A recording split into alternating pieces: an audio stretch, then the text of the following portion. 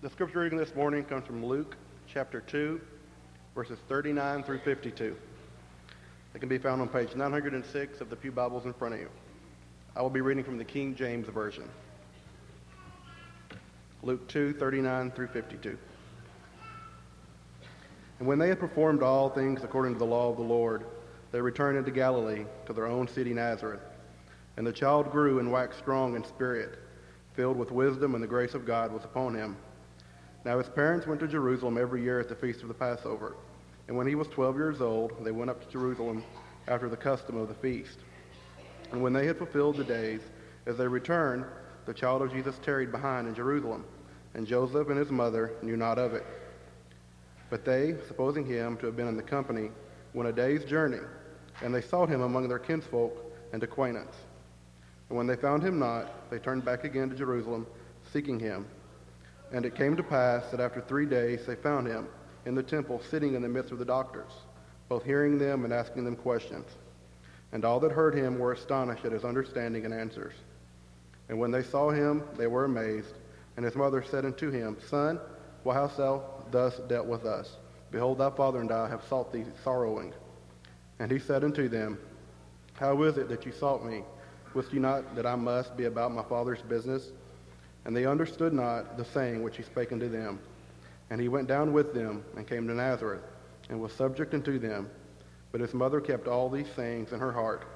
And Jesus increased in wisdom and stature, and in favor with God and men.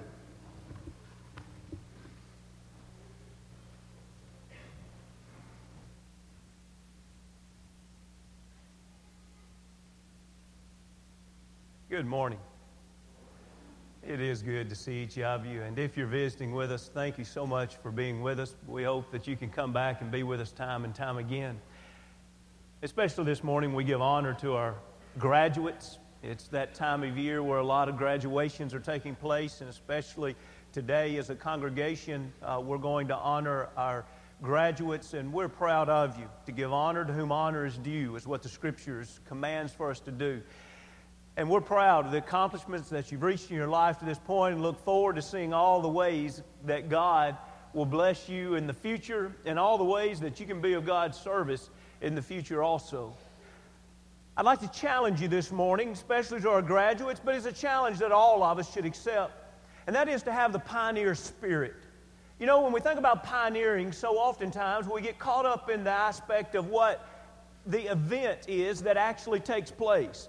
For example, when we think of Charles Lindbergh, it's easy to get caught up into the fact that he was the first to travel from New York to Paris, one way, nonstop. And it's easy to get caught up in that and say, wow, what an accomplishment.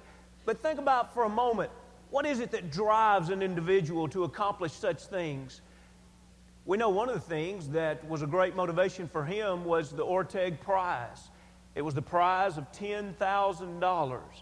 On May 20th, just about, 78 years ago or so, do the math, but just a couple of days ago would have been the anniversary.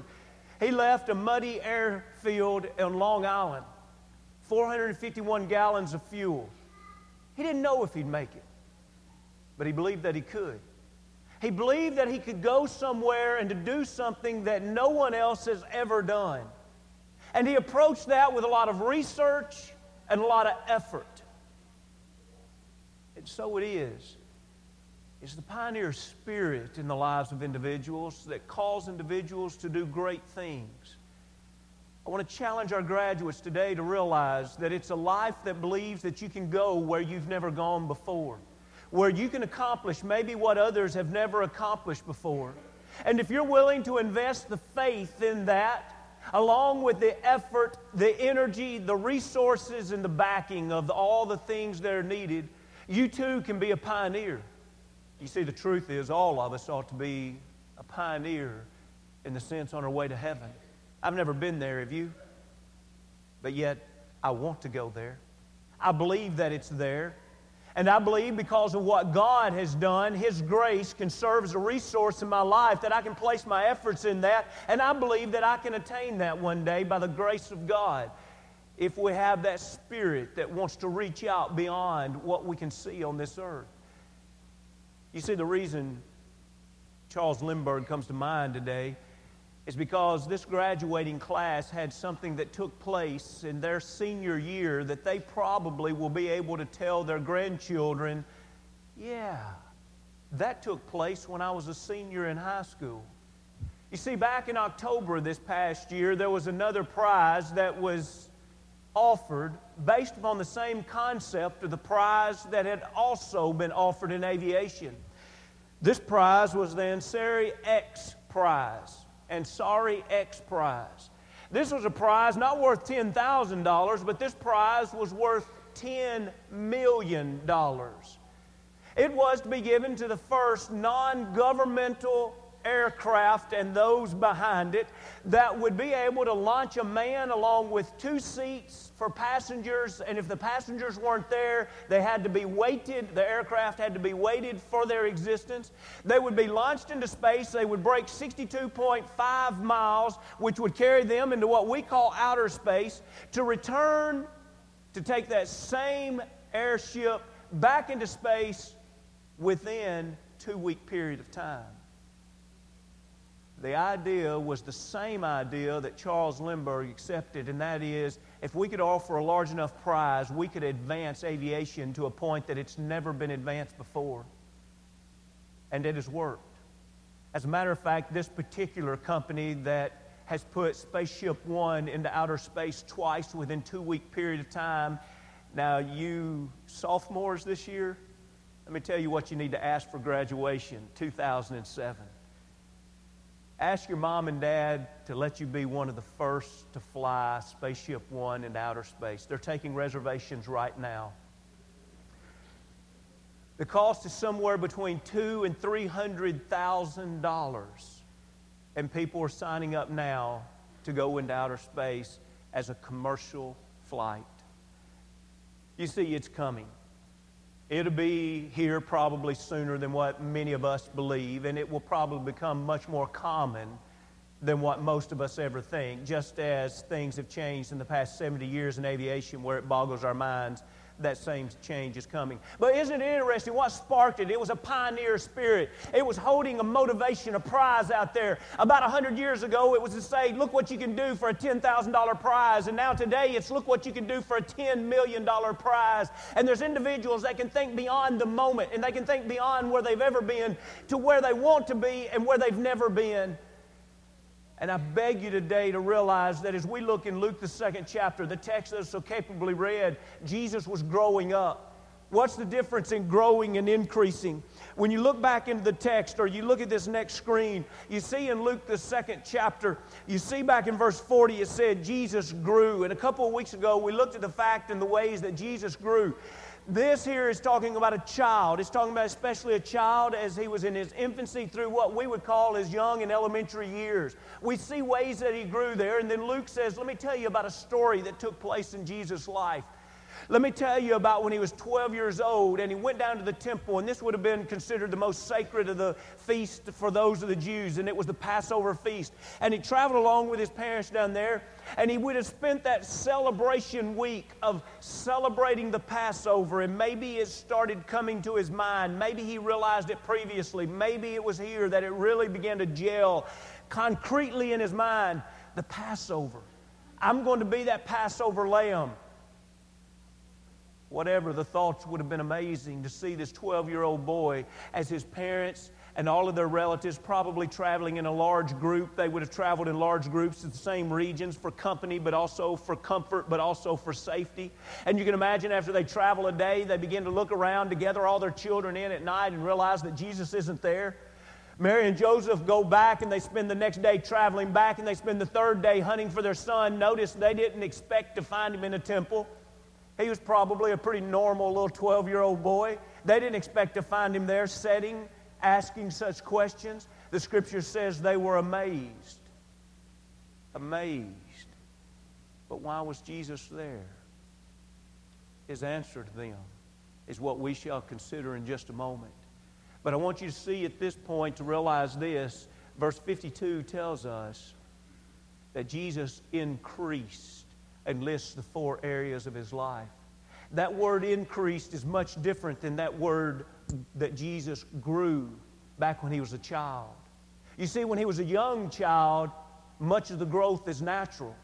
But once he left the temple at 12 years old, the growth that took him from 12 years old into adulthood is not a natural growth. It is an increasing that we shall discuss in this lesson. But what I want you to see is it really is a part of what sometimes we could describe as a pioneer spirit. In other words, one that's willing to invest a lot of energy and effort to make something happen. I hope that we have graduates sitting here this morning that want to make something happen in their life. And the greatest important thing that could happen in their life is to build a spiritual life that is pleasing to God. To accomplish more for God's glory than what they ever thought they could accomplish. To move to spiritual heights that they have not reached yet, but they believe that they could be obtained. And to enjoy heaven. And to believe that the population of heaven could be greater. Because these graduates had a pioneer spirit, a belief in something greater than themselves and more than what they are today. And it doesn't matter if we're 18 or if we're 78 or beyond.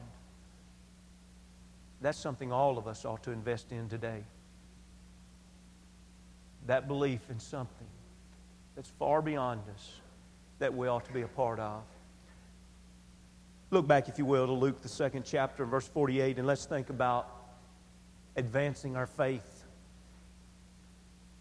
It's interesting when you look at the lines that are underlined on your screen there in Luke, the 2nd chapter, beginning in verse 48. Let's notice these two verses again. So when they saw him, they were amazed. This is Mary and Joseph coming back. They were amazed, and his mother said to him, "Son, why have you done this to us? Look, your father and I have sought you anxiously." And he said to them, "Why did you seek me? Did you not know that I must be about my Father's business?" Now, it's not easy to translate that word business because really what it's saying here is I must be about my Father. Some translations said I must be about my Father's house or I must be in my Father's house. Of course, this translation says my Father's business. But the point is, Jesus is answering and saying to them, I must be about God, about my Father. There's no greater work than you and I can be involved in is to make sure that our life is about God. Our relationship with God isn't just coming here on Sunday. Our relationship to God is not, well, I was a part of a youth group. Our relationship to God is not just, well, I'm religious. Notice that this young boy, 12 years old, is stating, I want my life to be about my Father's business. We've been studying on Sunday nights the book of Colossians. And Paul said, when Christ, who is our life, shall appear. You see, to Paul, a relationship with God is not just a religion. It's not just something we do from time to time throughout the week. A relationship with God is all about our life. It's all about who we are and whom we want to become. And so he's able to look at his parents at 12 years of age and say, don't you understand? I must be about my Father's business. But now let's attach this to this next subpoint here. Notice again the words that are underlined. What did she say? Mary said, son. Now before in this same reading, Jesus has been called a child. He's been called the boy Jesus. You see, none of these give reference to whom his parents might be. But you see, this one, he is being addressed here as Mary's offspring. Well, that's natural. We do that with our children, and children have heard their parents do that as they call them, son, do this, or son, come here. And if you were out in a public place, people wouldn't have to know your family to know that there is a mother and a son, or a father and a son. And so here, it's interesting that she would just naturally, of course, address him as son. But then we know that his biological father was not Joseph, but this gives us insight to what his growing up must have been like, that he was a father-type figure in probably almost every sense of the word, Joseph to Jesus. But you see, Jesus is about to make a powerful point here. He says, don't you know that your father and I, we've been searching all over for you? You notice his answer? As he says, why do you? You're the one that's just called me son. Why do you seek me? Don't you know that I must be about my Father's business? You just said I was Joseph's son. Let me tell you about a greater work that I must be a part of. It's not earthly. It's heavenly. Somewhere in those years of 12 and 13 and 14 years old, and if it hasn't happened then, whenever the person comes to realize that, whether it's 18 or 58 or 78 or 98, we have to move beyond the fact that if we were blessed with godly parents that raised us in the right way, we have to move beyond trying to coattail on their faith. We have to move beyond having a secondary faith, and I believe that there's some that have never been able to do that. They've never been able to make that transition of having good parents that have led them in the way of righteousness to finally one day saying, I do what I do, I am who I am because of my God, not because of my parents. I remember one time teaching this same topic to a Wednesday night Bible class of teenagers. The topic was making the plea for each to have their own faith and to not hide behind their parents' faith, to be willing to have their own convictions and to believe that something is right or wrong, not simply because your parents said it was right or wrong, but having conviction to do what's right because of whom your God. Your God is the Almighty God in heaven. Let me come back to that illustration and make this quick point. In other words, what I'm suggesting to you from Scripture, it's fine for an 8, 9-year-old to not lie at school because their parents taught them that it's wrong to lie. It's fine for a 5 or 6 or 7-year-old to not cheat at school because their parents have taught them that it's wrong to cheat. But something is terribly wrong if a 17 or 18-year-old still has that same exact standard of why not to lie or not to cheat. Somewhere in those years between 12 and adulthood ought to be an individual saying, I'm a child of God. I want to spend an eternity with God.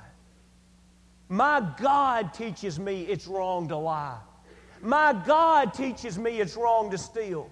And so I was trying to make that point on this Wednesday night. And this one young man, he really, you could tell by his tone, he was angry. And that had not been the tone at all. It had been just a very casual, just your normal class on Wednesday night. He spoke up with anger and he said, I don't care. My mom and dad told me, and this young man was about 16 at this time. He said, my mom and dad told me that I could hide behind them as an excuse anytime I want to, and I'm going to hide behind them. And I said, what do you mean hide behind them? And he says, if I'm at a party and they start drinking, my parents said it's fine for me to say, my mom and dad don't allow me to drink. So that's great to have parents that teach you to do what's right. But eventually, you have to have a relationship with God that would urge you to do what is right. And you've got to make that transition where God is a higher authority in your life than your parents. He spoke up a time or two again with anger. And it was interesting watching that young man grow up. It's also sad because there hasn't been very many pretty pictures in his life. We have to decide, are we going to be about God? We can't go through life being what we ought to be and just hiding behind the faith of a church, hiding behind the faith of parents, hiding behind the faith of a youth minister, hiding behind the faith of a teacher. But instead, turn with me, if you will, to Hebrews, the 11th chapter. In Hebrews 11th chapter, we see a tremendous reading in Hebrews 11 and verse 1, and then we'll skip down to verse 6. Now faith, Hebrews 11 and 1. Now faith is the substance of things hoped for, the evidence of things not seen. We need something that is substantial in our life. We need evidence in our life. We need to be able to say no and know why we're saying no. Why do we say no? Because of our faith in God. Where does faith come from? Faith comes by hearing, hearing by the Word of God. Notice, he doesn't say you can either have faith that comes by hearing from your parents or hearing the Word of God. Eventually that transition has to be made where we know what we know and we believe what we believe and we practice what we practice because God is God. This doesn't come easy. This isn't something that parents can just hand down to us. This is something that comes with great effort. Look at verse 6. But without faith it is impossible to please Him, for he who comes to God must believe that He is, and that He is a rewarder of those who diligently seek Him. We have to have faith in the existence of God. We have to have faith in the fact that there's going to be a day of judgment. And on that day of judgment, all will resurrect, and they will stand before God, and God will reward those that have been found faithful, and God will punish those that have not been found faithful. We have to have faith to believe that. Where does that faith come from? From the Word of God. Believing the Word of God. Well, who is found faithful? Those who diligently seek God. Those who diligently seek that faith. We're talking about pioneering here. We're not talking about natural development where you say, well, if I just hang around religious people long enough, I'll have that kind of faith. No. This is something that comes about through great energy and also great commitment. Let's look at the next slide, and we don't have time to develop these, but hopefully just mentioning a few out of Hebrews, the 11th chapter, will make us stop and think, what is it that is faithfulness? Faithfulness is when we have something to our disposal, an opportunity, a challenge in life, and we decide to go through that, remaining with God, coming out of the other side, we've been found faithful. Throughout this audience are individuals that you would describe, you would look at them and say, they are so faithful. What do you mean by that? They're individuals that's gone through long time periods. They're individuals that have gone through very difficult days, and they stayed with God, and now they're even stronger now. Abel, what did Abel do? He sacrificed. His brother didn't give God what he wanted, but he gave God what God wanted. We look at Enoch. What did Enoch do? He got up every day, and he lived life the way God wanted him to live life. He pleased God. We look at Noah. No other family around was living for God. He was willing to live for God when nobody else would live for God. That is an amazing demonstration of faith. Sarah judged God's promises to be faithful. She was far beyond the childbearing years, but yet God said she would bear a child, and she believed God's promises. We look at Abraham, and those of you young people, you can't really appreciate this the most until you have your own child. But the idea of Abraham taking that child and laying that child on the altar and raising the knife and being willing to give his son simply because God asked. Faith. You could go up to Abraham with a raised knife and say, do you really think doing God's will is best? Yes. Even right now with a knife over your son? Yes. That's what faithfulness is all about. It's staying with God. It's making God our life. We look at Moses. He chose God over all the riches of Pharaoh's palace. And we look at Joshua, who marched the people around the wall of Jericho. How could that make any sense? March people around a wall to defeat a city, but yet he trusted God. He had faith in God, and the wall fell. But for the last portion of this lesson, let's go back now and let's think not only about advancing our faith, but notice this second point. Look in Luke, the 2nd chapter.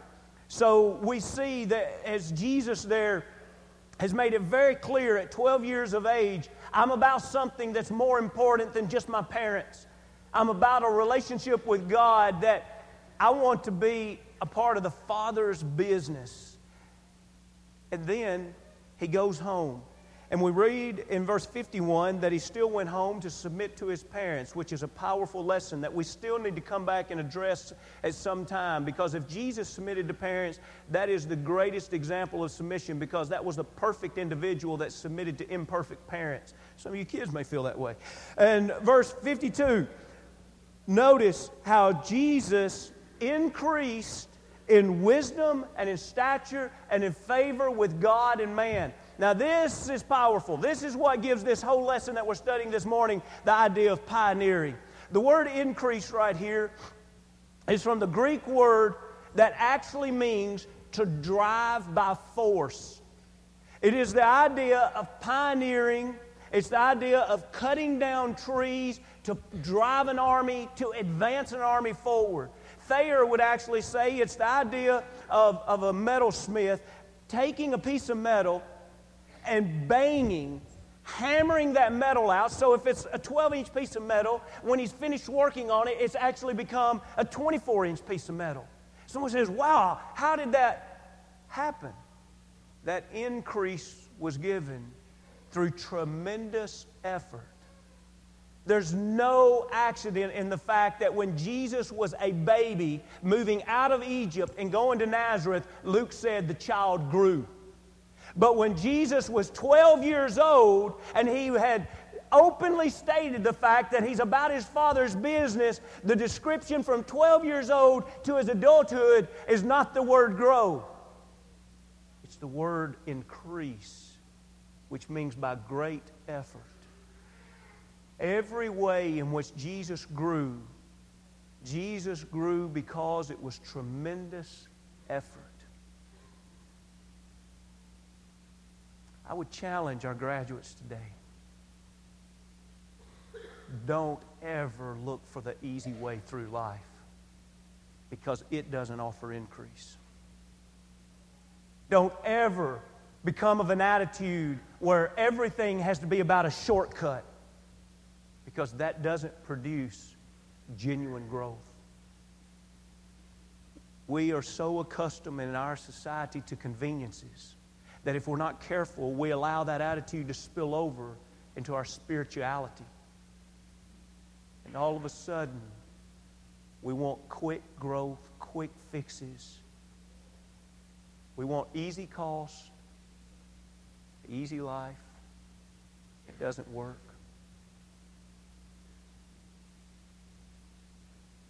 Let's come back this evening and finish this lesson. But as we close, I want us to look quickly at 1 Corinthians, the 9th chapter. Paul, how would you describe the effort, this increase that comes through great effort? How would you describe this? Let's read 4 verses here. First, he would say in 1 Corinthians, the 9th chapter, in verse 24, run as if only one wins. Do you not know that those who run in a race all run, but one receives the prize? Run in such a way that you may obtain it. Now, we know that in heaven there's not only going to be one person, but it's interesting. Paul says, I want you to run as if there's only one. Wait, Paul, you're supposed to be saying, figure out a way to make Christianity easy. And Paul says, oh no, this is worth our all. You run hard for that prize. Second, let's read about the struggle of self-control here. Verse 25. And everyone who competes for the prize is temperate. That's self-control in all things. Now, they do it to obtain a perishable crown. In other words, they had an evergreen wreath that they were competing for on earth. But we for an imperishable crown. The Christian athlete, in other words, the one that is running for heaven, we have a crown, we have a reward that's so much greater. It's not a $10,000 or a $10 million reward. It's heaven. It's an imperishable crown. And so he uses the word here when he says, let everyone who competes. It's the word is for struggle. The other times that this is used in the Scriptures is usually translated fight. It's the idea of wrestlers that would be competing, and it would take every ounce of their being to struggle in order to win the event. And so here he says, I want you to struggle, but I want you to struggle keeping yourself under control. It's so important that we control our life, to place ourselves under God's control in every area of life. 3, let's focus as we read verse 26, as if productivity really matters. 1 Corinthians 9 and 26, therefore I run, Thus not with uncertainty. Thus I fight, not as one who beats the air. We see one athlete, he's running. He has his eyes focused on the end, and he's running hard. We see another athlete that he kind of stutter steps. He stops and talks with somebody over here. He runs, he looks back, he takes a few steps back. Can you imagine a race like that? Somebody said, I can't imagine a race like that. You know what's happening in the Christian faith real often? The Lord's saying, I want you to run, and I want you to know where you're running, and I want you to not look back. And how many times we found ourselves stopping. And the Lord says, it really does matter, the effort. And then finally, the sacrifice is mentioned in 27. But I discipline my body, and I bring it in subjection, lest when I have preached to others, I should become disqualified. Here where he says, I discipline myself, is an athletic term that literally in its root means to blacken the eye. That's why in the King James it says, I buffet my body. The idea is I'm willing to take the punches so that I can place myself in submission to God's will. In other words, I will sacrifice body for the cause of Christ because I don't want to go out and herald the rules out to other contestants and I myself be disqualified. You see, all of these 4 verses are written, even in the original language, in athletic terms. So what's the point? Paul is urging us to realize it's all about giving our best. It's all about giving our all. It's all about the focus, and it's all about being willing to sacrifice. Sounds a lot like the pioneer spirit. One day we'll all gather again. Everybody that's in this room will be at the same place again one day. It'll be that great and final day of judgment. We will reach somewhere that we have never gone before. God offers His Son so that we can attain heights that have never been reached. Far beyond 62.5 miles. Far beyond our imagination. This morning, I urge you, if your life isn't right with God, won't you step out? Step higher than you've ever stepped. Place yourself where you need to be. God's done His part, and He'll continue to do His part, and let's make sure that we do ours. If you need to be baptized into Christ, we'd love to do that this morning. If you need to confess sin and pray forgiveness, if we can help you in any way, come as we stand as we sing.